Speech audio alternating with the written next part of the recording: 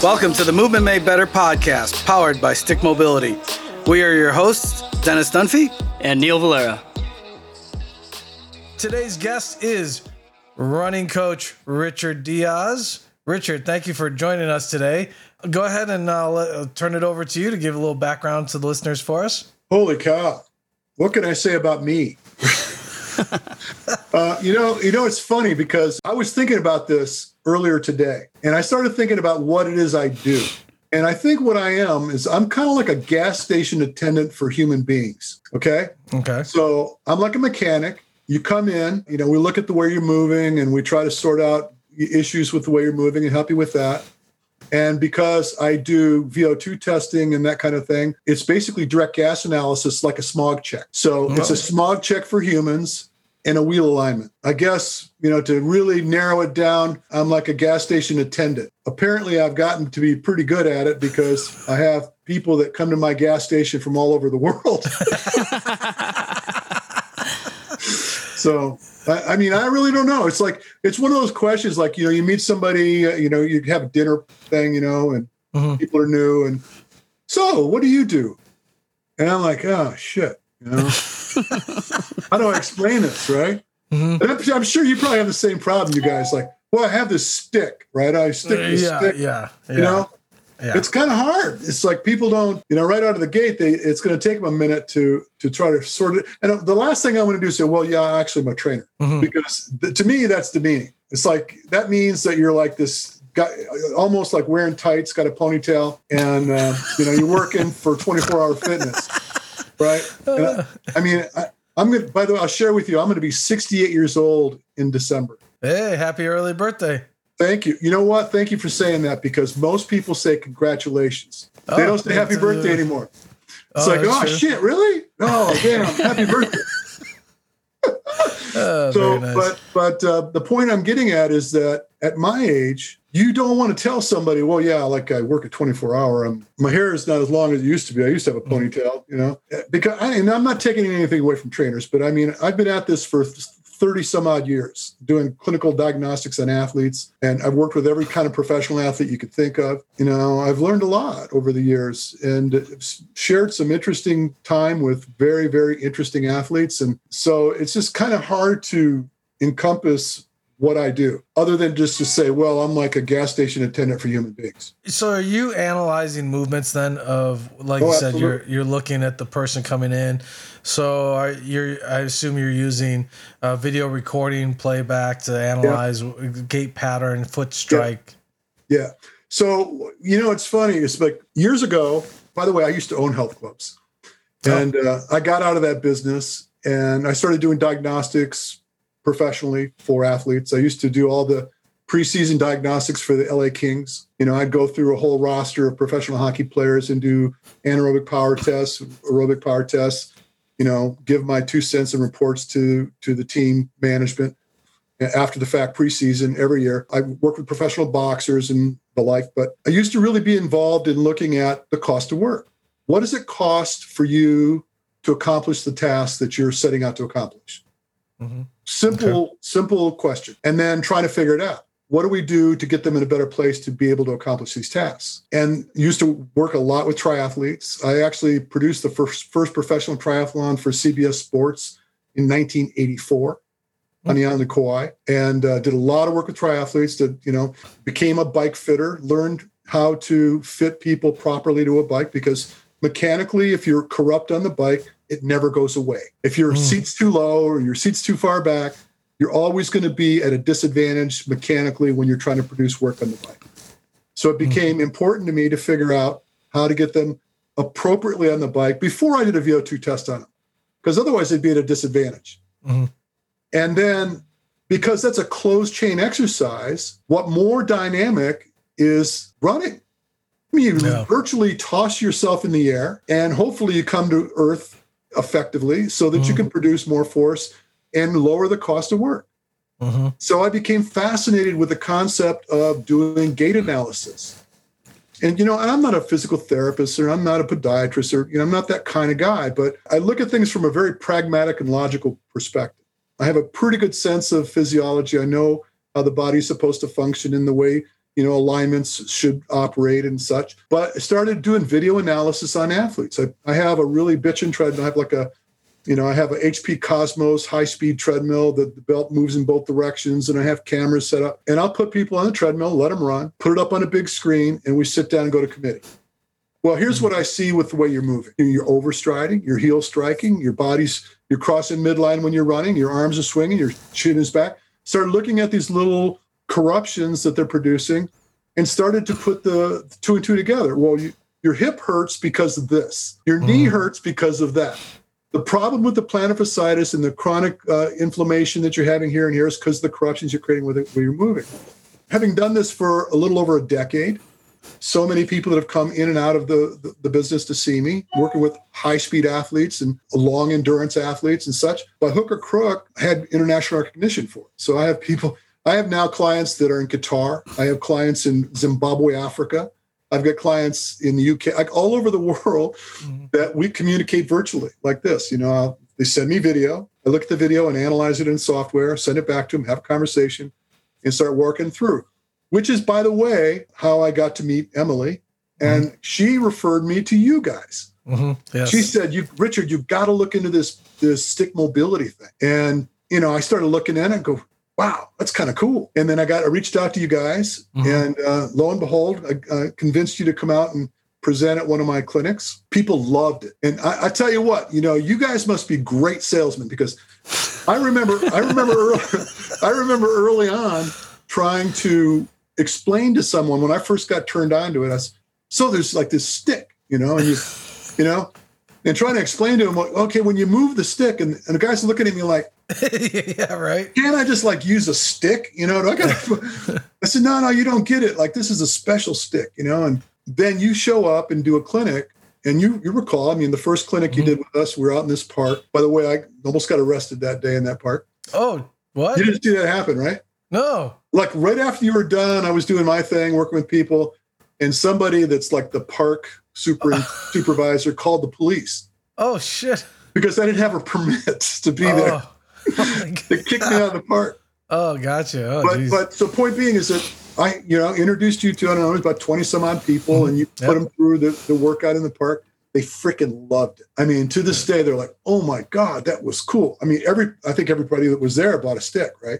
Pretty close. Yes. And then the next time you came out and we did it on the beach in Malibu, that was epic. Where else to do this, right? Yeah. But on the beach in Malibu. So we got some great shots on that one. Yeah. And so we're really excited, that you're coming back out. And I just was talking in my group training program earlier, this dude, if you're not signed up for this clinic, being able to hang out with Dennis Dunphy on the beach with these sticks, I said, I'm not even going to try to give it any justice. You got to come out and see what this is all about. Fantastic. And so I felt, by the way, I'm ranting, but I fell in love with the run prep work you guys are doing. Because, thank you. Well, so check this out. I'm in a community now. My bread and butter, the people I work with, are obstacle course racing athletes. I coach some of the best athletes in the world in the sport, and they jack themselves up. They do not. Forgive me, anybody listening to this that's into Ocera, that you think I'm dogging you, but I'm not. Coming out of other sports, organization of work over time, periodization, developing program. Go to triathlon, for example. There are 1 million triathlon coaches, and they've been tossing this information back and forth, and they've got a pretty good sense of what needs to occur in order to prepare you for a triathlon. OCR is about 5 or 6 years old. Yeah, they're throwing people into obstacles up and down mountains in freezing ass water, and nobody really knew what to do, to prepare somebody for something like this. So they jack themselves up. They're turning ankles. They are jacking themselves, lower limb injuries. Knee problems, hip problems. And I think it was Hunter McIntyre, somebody that I've worked with over the years, said, dude, he goes, you should be the number one coach in the sport, because nobody out there is doing what you do. And these people are killing themselves.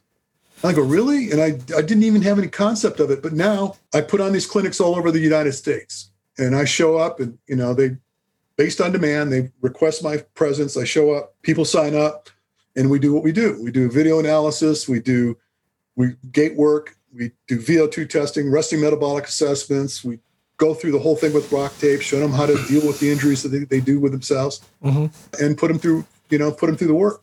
And so it's been interesting. Do you see, you had mentioned a little earlier about overstriding. Is that more common than people think? Yeah. Right. And so intuitively what ends up happening when people run is they want to reach and grab the ground ahead of them and pull themselves forward, which in itself lends all of the load to the posterior chain. So what you start noticing, this is why people don't like doing track workouts. They go to the track, they hammer the track, and they get that little twinge right up under their butt cheek. All so right. Origin and insertion of the hamstrings are jacked. They're just really yanking down hard on their hamstrings. And then they get powerful enough to really injure themselves. So when you're old and fat and you try to, run around the track, you're not going to create enough force to really cause problems to those muscles or the connective tissue. But you get a guy that's been really working it, he's trying to throw down a sub 5 minute mile. He's strong enough to hurt himself. But it's a perceptive thing. You just feel like you need to pull yourself forward, where in fact, effectively, you should be pushing yourself through space. So if your ground contact is correct, the force production is going to come off the ball of your foot, and you're stationed almost directly over your foot when you hit the ground, which is going to allow you to create that force to project your body forward. In so doing, collectively from the ground right up into your pelvic floor, you have the synergistic approach to stability, which, by the way, is what you guys do so well. You're teaching that through these isometric exercises that you guys do. You're really engaging. Again, I thought it was powerful stuff. Well, thank you. Yeah. Well, the other thing too is if you're overstriding, then you really have no option but to slap that heel down on that lead foot. You could still overstride and land on the bridge of your toes, but you still end up with this braking force. And this braking force is, for you're unstable. So you throw yourself up in the air and then you land on an unstable lever. And so all bets are off. So regardless of whether you land on your heel or land on the bridge of your toes, the force production is putting you in a very untenable position. And it's just a function of the strength to weight ratio. How much of this can you put up with? How fit are you and how much of this can you put up with? And so then you see people that are, my heart goes out to people that are trying to run to lose weight. Yes. Because they don't know how to run yet, but they're hell bent on trying to run because they feel like the running is the panacea. It's what's going to get them to this holy grail to drop that extra 20 pounds or 30 pounds. But they're taking all this extra weight on a body that's not prepared to support it and putting themselves in an unstable position when they hit the ground, and then they end up getting injured. So you see these people with the choke pad around the knee or the neoprene sleeves, or they're just jacking themselves up, and it's just sad to watch. So when you're doing your gait analysis for someone, do you go right into running or do you start with walking first? I do have them walk first. I usually don't shoot video of them walking because that's not really where the corruptions end up. Because when you're walking, because you're still in contact with the earth, you're not as subject to produce the type of mistakes you make when you run, when you become open chain. But you could, I've worked with, I've been doing this a long time. I had a girl that she was 14 years old. She was grossly pigeon-toed. Okay. And she came to me because they saw some video circulating around the world of some work I did with an autistic kid that had some real serious issues. Her mother reached out to me and she says, we've tried everything. And, they're talking about surgery and whatever. And I brought her in, we did some gait correction. And this is a little deep for this conversation because there's application that I create to do some neuromuscular re-education, essentially is what it is. So in that case, we walk, but we put her in correction while she was walking to train the pathways to the construction of the connective tissue and muscle fibers of what are trained to do what they do. You teach yourself to make the mistakes you make. So my theory is if you can teach yourself to do it wrong, you can teach yourself to correct it. So we would put her through a pattern where we made these corrections. And I have video I'll share with you one day if you want to see it, where we took this girl within a day and she was walking straight when she left my office the same day. And that's awesome. I was curious to see how it went over time. So I followed up with her mother for a year and a half. Well, obviously it was not just one session. I actually saw her 6 or 7 times, but I virtually corrected the way she moved. And neurologically, she just was not finding the path. And we taught her what the path was. And through those corrections, we found that she adapted. A year later, call her up, say, how's your daughter doing? She goes, what do you mean? I said, is she changed? Is she still the same? Oh, we've quit talking about that. She's playing soccer. Everything's great. She's, brought her back in, shot some video on her, the way she's running just perfectly well. Not another thought about it. So, yeah, I guess the answer is yes. I've actually had people walk, but more commonly it's running mechanics that I look at. I was wondering because, have you seen a case where someone runs really well, but they have poor walking mechanics, and then vice versa? They walk really well, but then they can't get good running mechanics for whatever reason. Yeah. I think what happens is inherently we teach ourselves specific patterns. So let's just say that you have some imbalances that exist that don't appear when you're walking, but when you're in flight, they show up. And then when you land, it looks precarious because you just basically hit the ground. And so let's say, for example, your limb wants to internally rotate when you're in flight, but when you're stationed on the ground, it doesn't do that, or not as severely. So it's not as obvious. So yeah, I've seen that happen. You're a big proponent of barefoot, getting them barefoot to at least get them to understand what the foot is supposed to do or what it should be doing. Yeah. Because a lot of the footwear is cutting off a lot of that communication. Oh, it's terrible. It's terrible. And I think that every podcast I've done, I think the conversation comes up with me. And I think that Hoka is right now looking for someone to assassinate me.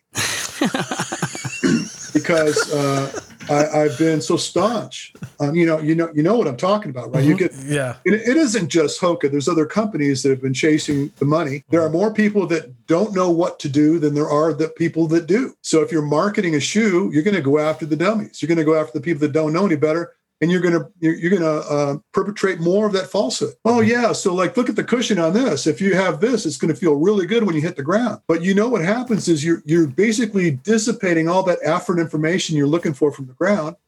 So your central nervous system is put to sleep. It doesn't know what to do. It's like I've made this analogy before, where I punch you in the face and then you duck, right?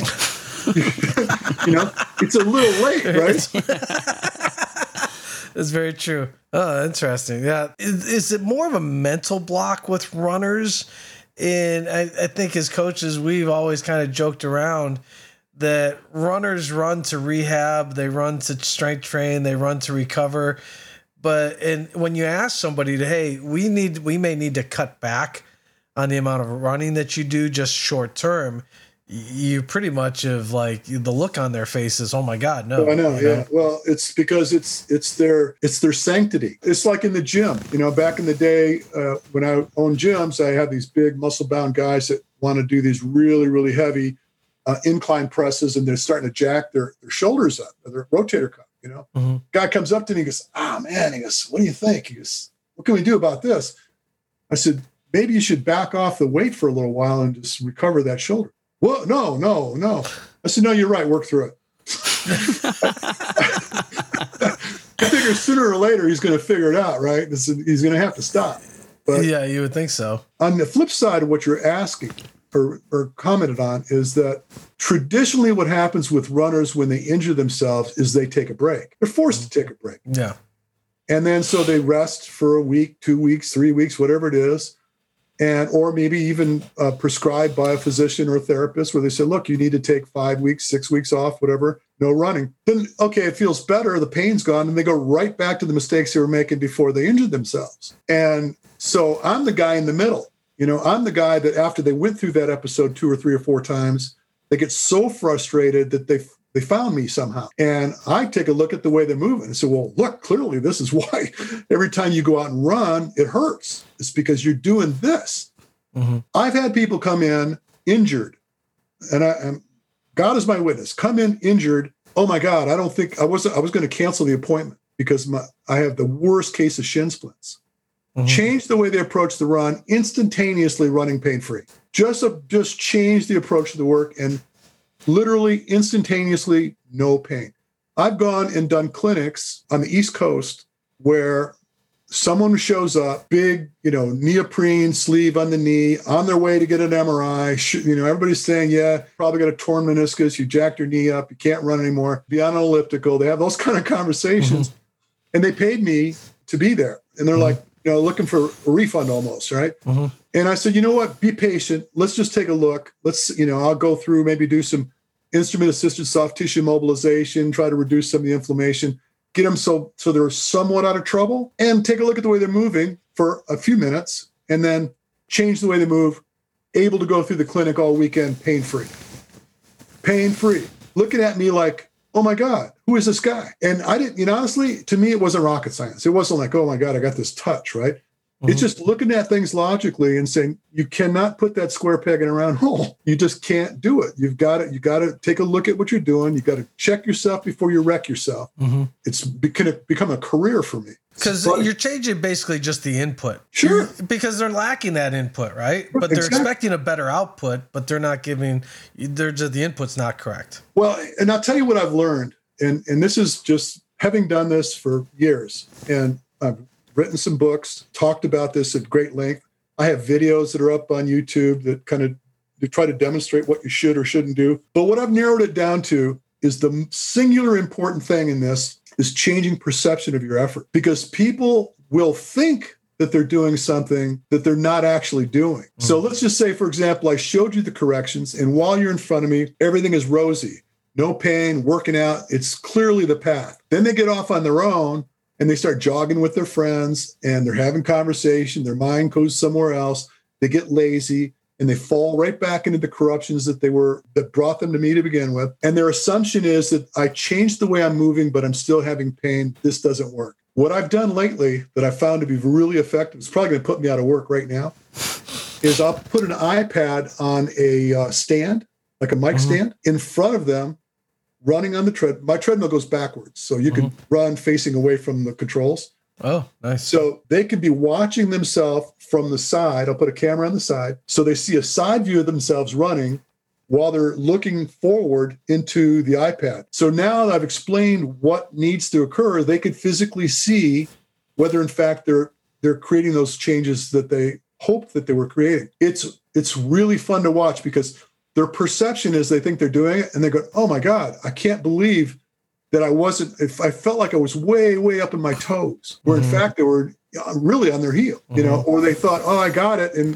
they're actually overstriding. So they start to correct it. I could put that iPad in front of them and leave the room and they just fix themselves, because now the perception of the work has just been changed. And then you have this new reality. You start developing this new reality of what it's supposed to feel like when you do it correctly. Then that's been huge. I've had people, chasing down the setup that I have because they found that to be very effective. Do you ever do, I guess, the running analysis on a track or anything? Because I know treadmill is different than running on, on turf or on. Yeah. And I'll do both. People will argue that running on a treadmill for them is different than running outside.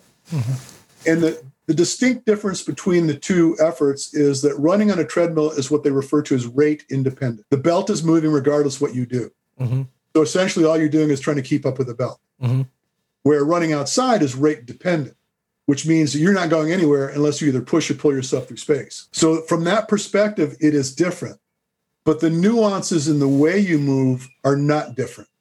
When you run the treadmill, you're going to do the things you do when you're outside. And I've had this conversation, and we'll call it an argument, on many occasions, where someone says, no, or they might say something like, well, actually, I run better when I run faster. I said, do you? Well, let's see. And then I video it. I speed up the treadmill to whatever they thought that, was their go-to move, and play it back for them. So, oh, look at that. Are you still overstriding? Are you still heel striking? Yeah, I think you are. But now you're doing it at greater velocity. So now you're really starting to hurt yourself, right? So yeah, trust me, I've twisted and turned this thing any way you could possibly imagine. It always comes back to being relatively the same scenario. It's like there's just a handful of mistakes people generally make. And unfortunately, most people make most of them when they run without being educated, without being trained. When we're running, what is the importance of upper body movement associated to help us run better? It's huge. So for arm swing, for example, A lot of people have their signature arm swing, and I give them names, right? I have these cute little names for the way. I have what I call the Gucci, where it looks like you're carrying your purse, when you're running. And they got the T-Rex, where they kind of like do this. Mm-hmm. So they all have these little unique trademark moves when they run, but you have to realize that these levers that you're swinging through space will in turn cause your shoulders to rotate, which will in turn cause your hips to rotate, which in turn causes your knees to rotate. Plus you're in flight. So you get this concomitant response where if you throw your shoulders around this way, your leg wants to go across the other way to find counterbalance. Mm-hmm. So now as you're in flight, you've caused your right leg to go in front of your left leg, and then you end up on the varus edge of your foot, so the pinky toe side of your foot, and now you have a terrible collision. So you're laterally unbalanced, you're imbalanced fore and aft, and you just landed on a bad side of your foot. And then so you kind of go down the road like this, right? And it's a problem. And by the way, that's the hardest thing to correct, I found. Getting people to square up their arm swing is a nightmare for me. I can get them to land properly, but they'll try to screw it up with their arm swing. It is probably one of the most difficult things to correct. I don't know why. And I mean, I'm sure there's an intelligent response to it, but I just don't know what it is just yet. I wonder if it's like a thoracic mobility issue or something like that, or just awareness. Obviously, you guys are kings of this stuff. It's like if you have some disruption in your spinal column, muscular imbalances, maybe your QL is locked up on one side. You could have something in your traps or your rhomboids. It could be something that's just not operating effectively or synergistically with the rest of your torso. You kind of got this, hitching your giddy up because you're just kind of dealing with that. You're contending with that disruption wherever it might reside. So, which by the way is one of the reasons why, again, I like the stick thing, is because you're creating such global mobility while you're trying to encourage stability. And you guys familiar with spinning? I'm sure you are, right? Mm-hmm. Spinning program. Yeah. Do you know who Johnny G is? No, you brought him up before to me though. Johnny G, yes. So Johnny G is the founder of spinning. He created spinning. An amazing program. When it was hot, he was worldwide. This guy did a spinning class with 1,000 people on the steps of the Kremlin. He had, I don't know how many hundreds of people on a rooftop at midnight in Sao Paulo, Brazil. He's been, with his little program that he devised on this little Monarch stationary bicycle in his garage, evolved into this global phenomenon. And him and I were friends. And actually, I was a spinning instructor in my club, and one of the first 100 spinning instructors in the world, probably. And I used to tease him. I said, you know what? I could throw this guy a tomato can, a soup of tomato, or a can of tomato soup, and he could turn it into a fitness program. Because he just had this thing. He could take it and say, oh, well, if we move it this way, and we can cause this to have happen, this is going to be an exercise that would be beneficial. That's what you guys did. Thank you. Seriously, when you think about it conceptually, you have to have a profound understanding of the way the body's trying to function. And then the tool is just the way to encourage the body to be supported as it's going through these ranges of motion. If I'm a runner or just a recreational runner, what would an appropriate way to warm up before my run would be? We look at the way a lot of people generally kind of warm up, and we're kind of like, like what would your prescription be, or what would your advice be? Well, first of all, I get into trouble when I say this, but I'm old, so I get a license for that. I'm not a fan of yoga. Okay. To me, yoga is kind of like broadcast supplementation.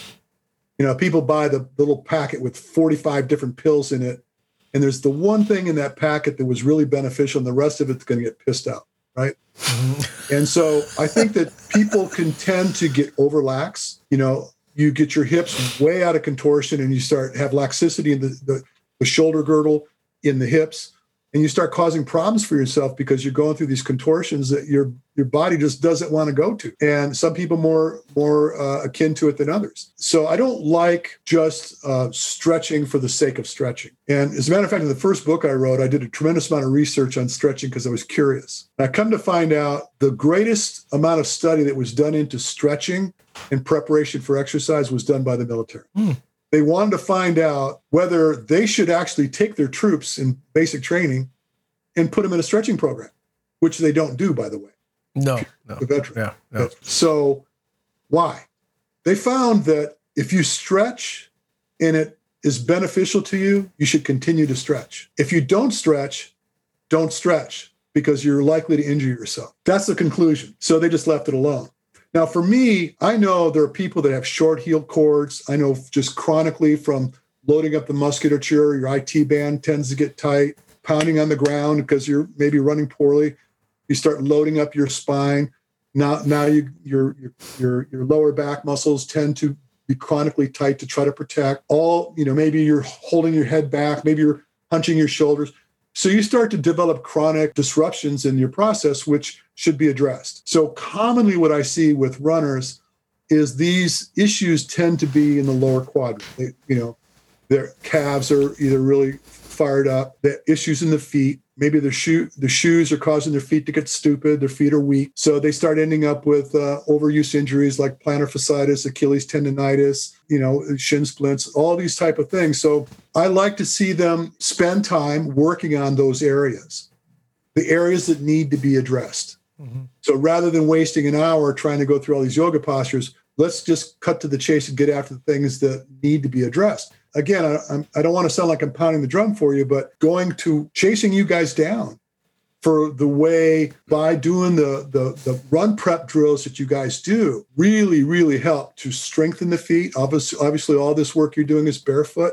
Mm-hmm. So getting up on the bridge of your toes and going through ranges of motion laterally, circular, lower body, the hip rotation, all this stuff that you're doing is an amazing setup for prep in a run. And I sell it like hotcakes to people. I'm telling you, my clients, maybe I've just met them or they reached out to me. I go to YouTube, I pull a couple links off one of your sites mm-hmm. or one of your training programs. And I said, follow this, get this. I've got sticks that are being sold in parts of the world that you're probably surprised the sales came from. Where'd that sale come from? That was me, dude. Well, thank you, man. Appreciate it. Thank you. Seriously. So it is important to prep the feet, and I think that's unfortunately we've trivialized the function of the feet or the importance of the feet. I'm sitting here right now barefoot. Again, I'm an old man.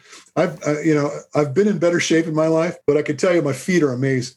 I spend 90% of my life barefoot. And the reason is, fortunately enough, because I work from home, I don't put shoes on unless I have to go somewhere. And I don't have to go somewhere I have a brand new Mercedes-Benz that's like 2 years old. It's got 4,000 miles on it. That's not wow. I don't go anywhere. Jeez. It's because you run everywhere barefoot. My wife looks at me, she goes, we're selling that car. That and the cameras. I'm just a waste of resources. Here's another thing that maybe, do we spend too much time running on concrete flat surfaces versus more natural surfaces? So that's an interesting question because I just did this podcast with Emily about this. Okay. Because I have people that feel that because they've transitioned from trail to road, that the road being hard is why they've developed an injury, or vice versa. People that were running on the road transitioned to running on trail because somebody sucked them in saying, oh, no, you can't run on the road. That's too hard for you. Run on trail, softer, natural surface is better for you. But one of the things that she's been into, and I'm sure you're familiar, is this pre-activation. Because when you start to develop this kinesthetic awareness, I guess for lack of a better term, through the kinetic chain, through the afferent information you gather from the ground, your body responds to the surfaces. Mm-hmm. And, and I used to make this argument. It's like, if you come up, stand on a chair and jump onto a floor, hard floor, your body will become supple to react to the ground force. If you jumped onto a bunch of pillows, your body will become rigid to react to the softness of the surface that you land on. So your body is reactionary. It tends to want to adapt to the surfaces you're dealing with. Now, you could throw it a curve. you could be like a road trail runner or a trail runner for a really long time and decide to get on the road and all of a sudden have all kinds of problems because you're just not reacting very well to that surface. And so I really think there's a lot to be said for that. And one of the things that she's been into is pre-activation, where she'll suggest take your shoes off, let your feet feel the surface, teach your feet what you're dealing with, and then put your shoes back on and go to work. I had resistance to that for a long time. And then I started to think about it logically, and circumstances that helped me to better own it. One of the things that I thought was, I use this comment a lot with people when I'm trying to teach them this, is that if you've ever done a box jump, you go to the gym and you're approaching a new height of a box jump. So you're standing in front of a box, just say lack of, or for conversation's sake, let's say it's 30 inches tall. And you approach the box and you're getting ready to jump up on it, and your central nervous system isn't with you on this. And you're like, you kind of, you just kind of approach it, but you don't jump, right? Mm-hmm. Stand on the box and jump down. Give your brain some feedback. Okay, the distance is this far. This is what the reaction is going to be like. So I used to do this with guys. I used to teach vertical leap. Stand on the box, jump down. Stand on the box, jump down. Stand on the box, jump down. Okay, now jump on the box. Boom. Nailed it. Where they may have had resistance, their CNS is just not buying it. Like, I don't know, man, this is not going to go well. And it just doesn't work out. So I think that looking at it from that perspective, you start to see this pre-activation is really a thing. Your CNS does want to respond to the circumstances you present it with, but it just has to be taught. Do you also think it could be a volume problem? So like, let's just say someone's running 20 miles on the road and they say, hey, I'm going to go run 20 miles on the trails. But because we're on a softer surface, we do have to create more muscular force, right? And then you have hills to deal with and all that. And yeah, there's definitely some transition concerns when you change surfaces like that, because the surfaces are not, unique. I mean, there's always undulation and change in the surface, and the recruitment patterns when you land are going to be way different than they are when you're consistently hitting a flat surface when you're running. Structurally, it's going to be more demanding, but I think that that's obviously another concern. You have to train yourself for that. So yeah, volume, I think, is something we've discussed at length, is people don't really think about that. It's like the lady that sued, brought the class action suit against Five Fingers, Vibram Five Fingers, where her case was, well, I was running this distance, and so I bought these barefoot shoes, and I kept running the same distance. Yeah. And you're like, well, yeah, but there's the volume needed to be brought way down. I mean, way down. Instead of understanding her saying, okay, I did this incorrectly, or I attacked this incorrectly, my path was incorrect, she blamed the tool instead. Oh yeah, right. Well, the countersuit was against the Reebok with the rocker type shoe. What do they call it? Yeah, they got sued too, right? Because they were telling Sketcher, the Sketcher. They were telling everybody how that was going to make your butt, like a 9-year-old boy or something like that if you wear these shoes around. Yeah, it's just false advertising. But you're right. So people, when Born to Run came out, and everybody went hog wild into these boat slippers, which are basically the Five Fingers, and trying to run on their forefeet, and just scads of injuries occurred from that. And I was doing gait work with people back when that was going on, and I used to have all the guys with the elevated heels, got it's like you're falling off a ledge, and then they went to this transition of completely zero drop and no protection.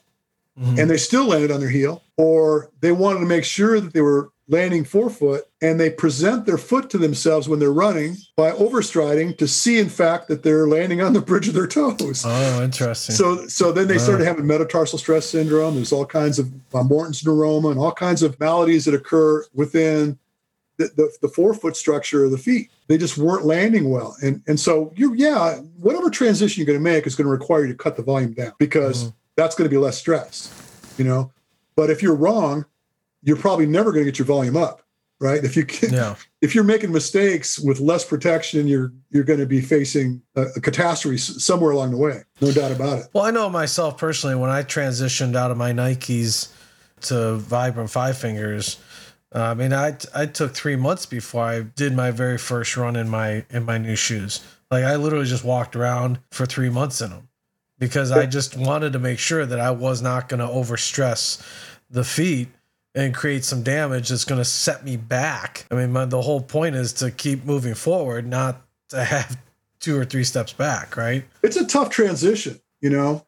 And I have friends in the running community in Africa. One of my friends was 800-meter national champion in Burundi. You know, I had that conversation with the real deal African runner that the guy hunted antelope with a spear with his father. Okay. Through the jungles and shit. I mean, this guy was the real deal. And he told me, that when he was a kid, going down the mountain to get water for the family, clay pot on his head, back up the mountain, 6 miles to school, back and forth, pretty much all of his life as a youngster, barefoot. You may remember Mary Decker Slaney. You remember her? Mm-hmm. Yep. And Zola Budd. You remember Zola Budd? Yep. Did a clinic with Zola Budd some years ago. And she told me growing up in South Africa, they didn't put shoes on the podiatry, or the pediatricians would tell the parents, don't put shoes on your kids till they're like 14. Because you're going to corrupt their growth and their development. And she said that as she grew up, she just didn't wear shoes. And you remember her running, she the UK, I think she was a 5,000 meter record holder. Mm-hmm. She ran barefoot on the track. And she put a little piece of duct tape on the ball of her foot because of the abrasion from the tartan tracks. She didn't put shoes on for the sake of having to put shoes on. She put shoes on because she needed to. She said it was socially acceptable for the kids to go to the theater, or go to a restaurant or whatever, and not have shoes on. In our society, our feet are just weak. We just, we've not had the capacity to develop the strength and the tolerance that a lot of these people inherently developed because of the society they were brought up in. Somebody drinks the Kool-Aid at 40 years old. My lawyer never took his shoes off except for to take a shower and go to bed. I got him up Mount Kilimanjaro, right? He goes, hey, you think I can get up Kilimanjaro? I said, put him on the treadmill barefoot for the longest time, just to start to develop this kinesthetic awareness, start developing strength in his feet and structures. Old guy, lousy shape. Got a picture of him here holding my T-shirt up on the top of Kilimanjaro. But what I'm getting at is that we as a society are just not accustomed to being in that circumstance. And so we read something, or we get excited about something and we immediately want to run into it. You were wise enough to realize you needed some time to adapt to that change. You come out of a cushy shoe for your life and then decide, like, in a week you want to try to run a 10K, almost barefoot. Your feet are not prepared for that. Well, I was really surprised, even with my barefoot training, when I did Half Dome, I was really surprised at how fatigued my feet were just doing Half Dome at the end of the day. I was like, damn.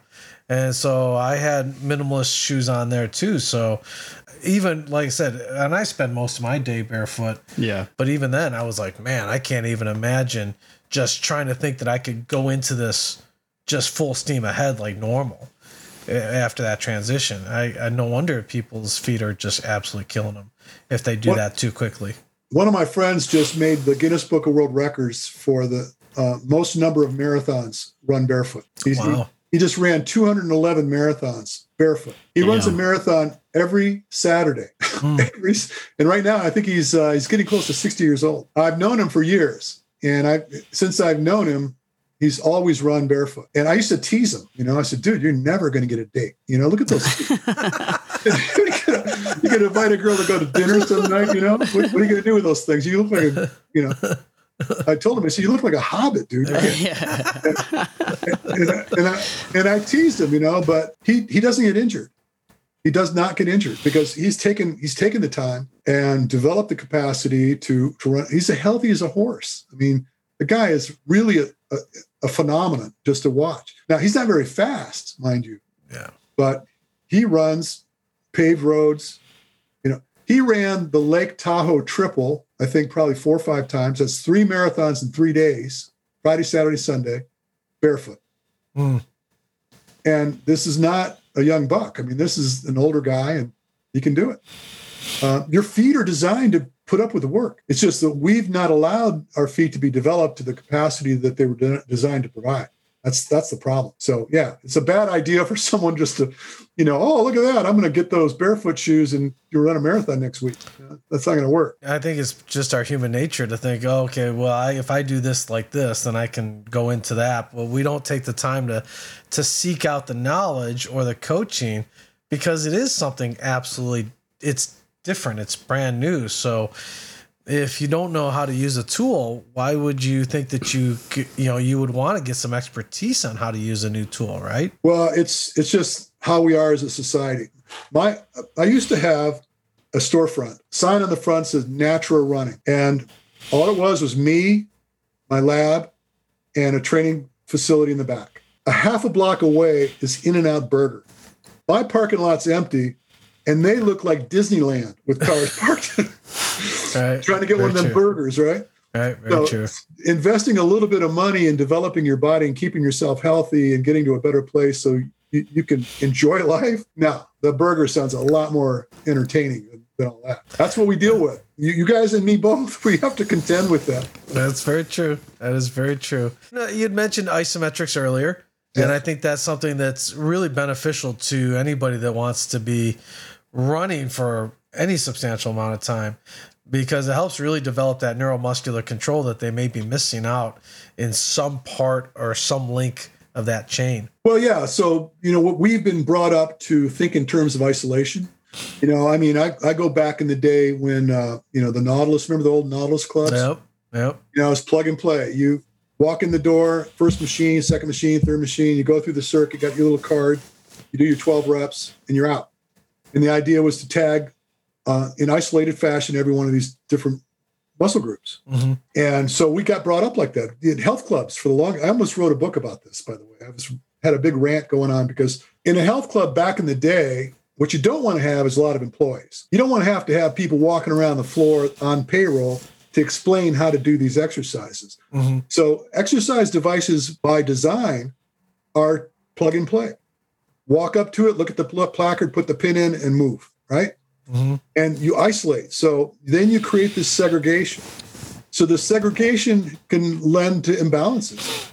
So I really love doing the quad extension, but I hate doing hamstrings, right? Mm. You know what I mean? I'm using that as an analogy, but you can very easily cause disruption while you're training simply because you function in such a segregated state. And so, the new guard was functional exercise. Start thinking in terms of the movement patterns you're going to be approaching and how to approach them from a standpoint of training. And so what I really like about what you're doing is because, and you brought it up, and I'm glad you did, is isometrically, there's a lot more engagement. When you plug yourself in and, contract isometrically, you're going to facilitate a lot more muscle. And just the collective approach to those contractions is different than pretty much anything that you do in an isolated movement pattern. Mm-hmm.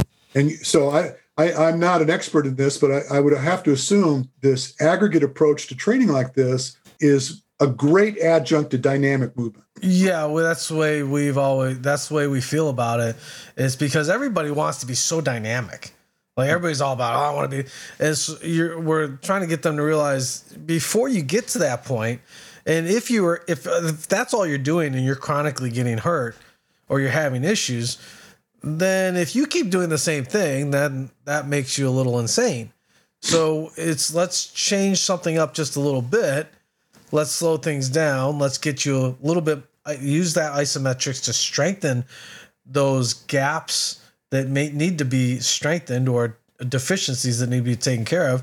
And then let's see how much better that dynamic world is for you. Right? Well, I like the priming exercises that you do. This is exactly what we're talking about, right? Mm-hmm. You're setting yourself up for the exercise mm-hmm. by engaging. You light up the central nervous system, you get things prepared, and you're more apt to be able to produce more work. Very true. It's just logical. Yeah, we've gotten great response from our priming stuff. Yeah. I mean, from people that have used it. That you get the stick, you get them isometrically activating the tissues through those movements, and then you put them under the load or actually in the movement itself without the stick. And the feedback from people has been like, that felt fantastic. That felt really good. Have you delved into the CrossFit community with this? Yeah, we have quite a few CrossFit coaches that use the stick to help prime overhead lifts and squats and deadlifts. I would think that if they understood it, that they'd be really receptive to the process, because obviously enough, they're hell bent on producing as much work as possible.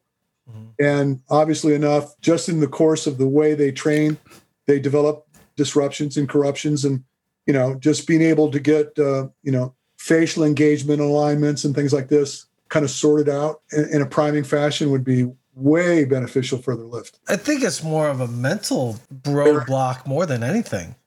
But it's with everything. It's got to be like the really hot guy that does it before anybody else wants to try it. Because they're so nervous that, they're going to do something wrong. I wrote a program for CrossFit that actually, and I'm not even into CrossFit, but I wrote a program. I partnered with a guy that's very big in CrossFit. That was crazy, but it's just really developing the energy systems. I said, to me, when I see somebody laying on the floor after a workout, that represents failure to me. To me, I'd like to see you walk away from the work and still produce the work, mm-hmm. not have it just completely blow you out. Mm-hmm. That's like a badge of honor. I said, I'd have more respect for the guy that could do the work and walk away from it, right? Yeah, they can handle that much volume. And so work. I wrote a program. It's called Training the Dark Horse, is what it's mm-hmm. called. And it's all about how they approach the energy systems with the cardio to mitigate lactate production on the fly, get quicker at getting the lactate out of the muscles so they can continue to work and not be blown out, not be fatigued. I think that in the same setting, what you guys do is another attribute to producing more functional work, not getting blown out because it didn't cost them as much physically to do the work. I think there's something to be said for that. Again, like you guys and I are like brothers in trying to send a message to people that sometimes, it has barriers. Mm-hmm. If I train a top athlete, everybody wants to see me because the top athlete saw me, right? That's kind of what it boils down to. But some of the best athletes I work with are not the best athletes from a standpoint of function. They might be genetically gifted. They might just have more grit than you. They need work. And that's generally why I found them to begin with, or they found me. Well, I know your work with VJ is really good, and he's killing it on the Spartan circuit. He just did a thing. He just sent it on Instagram yesterday. Did this ninja course. Unbelievable. He went through this course in like 34 seconds. Oh. And just to be able to conduct yourself through this course at all is insurmountable. And he burned through this thing. He ran a 4:26 mile on the track the other day. So for OCR, he's not the fastest runner in the world, but when you combine the capacity to get through these obstacles and produce speed, that's a winning formula. That's why he's the guy right now. I tell you what, had we not been shut down this year, he would have been the guy to beat.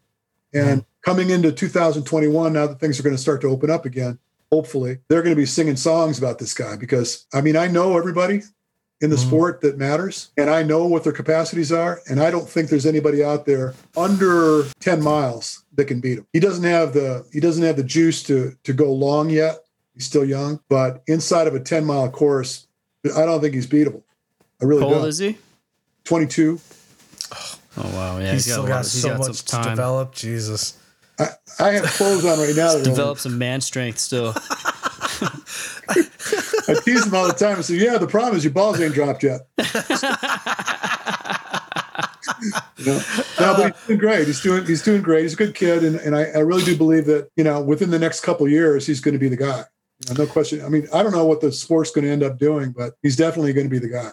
For those who don't know, VJ Jones, if you look him up on Instagram, he does the Spartan obstacle course races, and he's 22. He's been killing it for a few years now, which is the crazy part. It's not even just last year. He's been doing it for a few years now. Yeah, he won his first pro race at 16. Yeah. Oh damn. Yeah. So, and last year, last year, I think he won 11 of 14 races that he towed the line. And I don't think he was off the podium for any of them. I've been coaching him for 3 years now. I met him at the LA stadium race. Those stadium races are brutal. It's like 3 miles, in and out of the staircase of Dodger Stadium or whatever stadium, up and down the staircase, lifts, run, jump, whatever you got to do he finished that course in 23 minutes the last time we did it. But when I met him at one of those events. He came in 6th, was throwing up on the infield. He was blown out. And I told him, I said, you just need a little help. He goes, man, I thought I was killing it. I said, yeah, you got this, you got the juice, but you just need a little help. And I've been working with him ever since. So next year he came back, he won, beat Isaiah Vidal, who was the top stadium racer in the country. He beat him by a few minutes. And, we're talking about a 5K event. You beat somebody by a couple minutes. It's like you can hear crickets. You can hear crickets behind you. And he beat him handily the next 2 years at the same course. And I don't think anybody can beat him in that course, and definitely can't beat him in a super distance, which is a 10K at no matter what kind of terrain. Yeah, he's going to be a guy to watch. That's awesome. Well, Richard, thank you very much for coming on. We appreciate you spending your time and dispensing some of your insight and wisdom that you've built up over the years. We really appreciate that. Can you please give the listeners ways that they can find you, or social media, website? I will. So DiazHumanPerformance.com is my site, DiazHumanPerformance.com. Instagram handles @DiazHP. And I want to plug our clinic.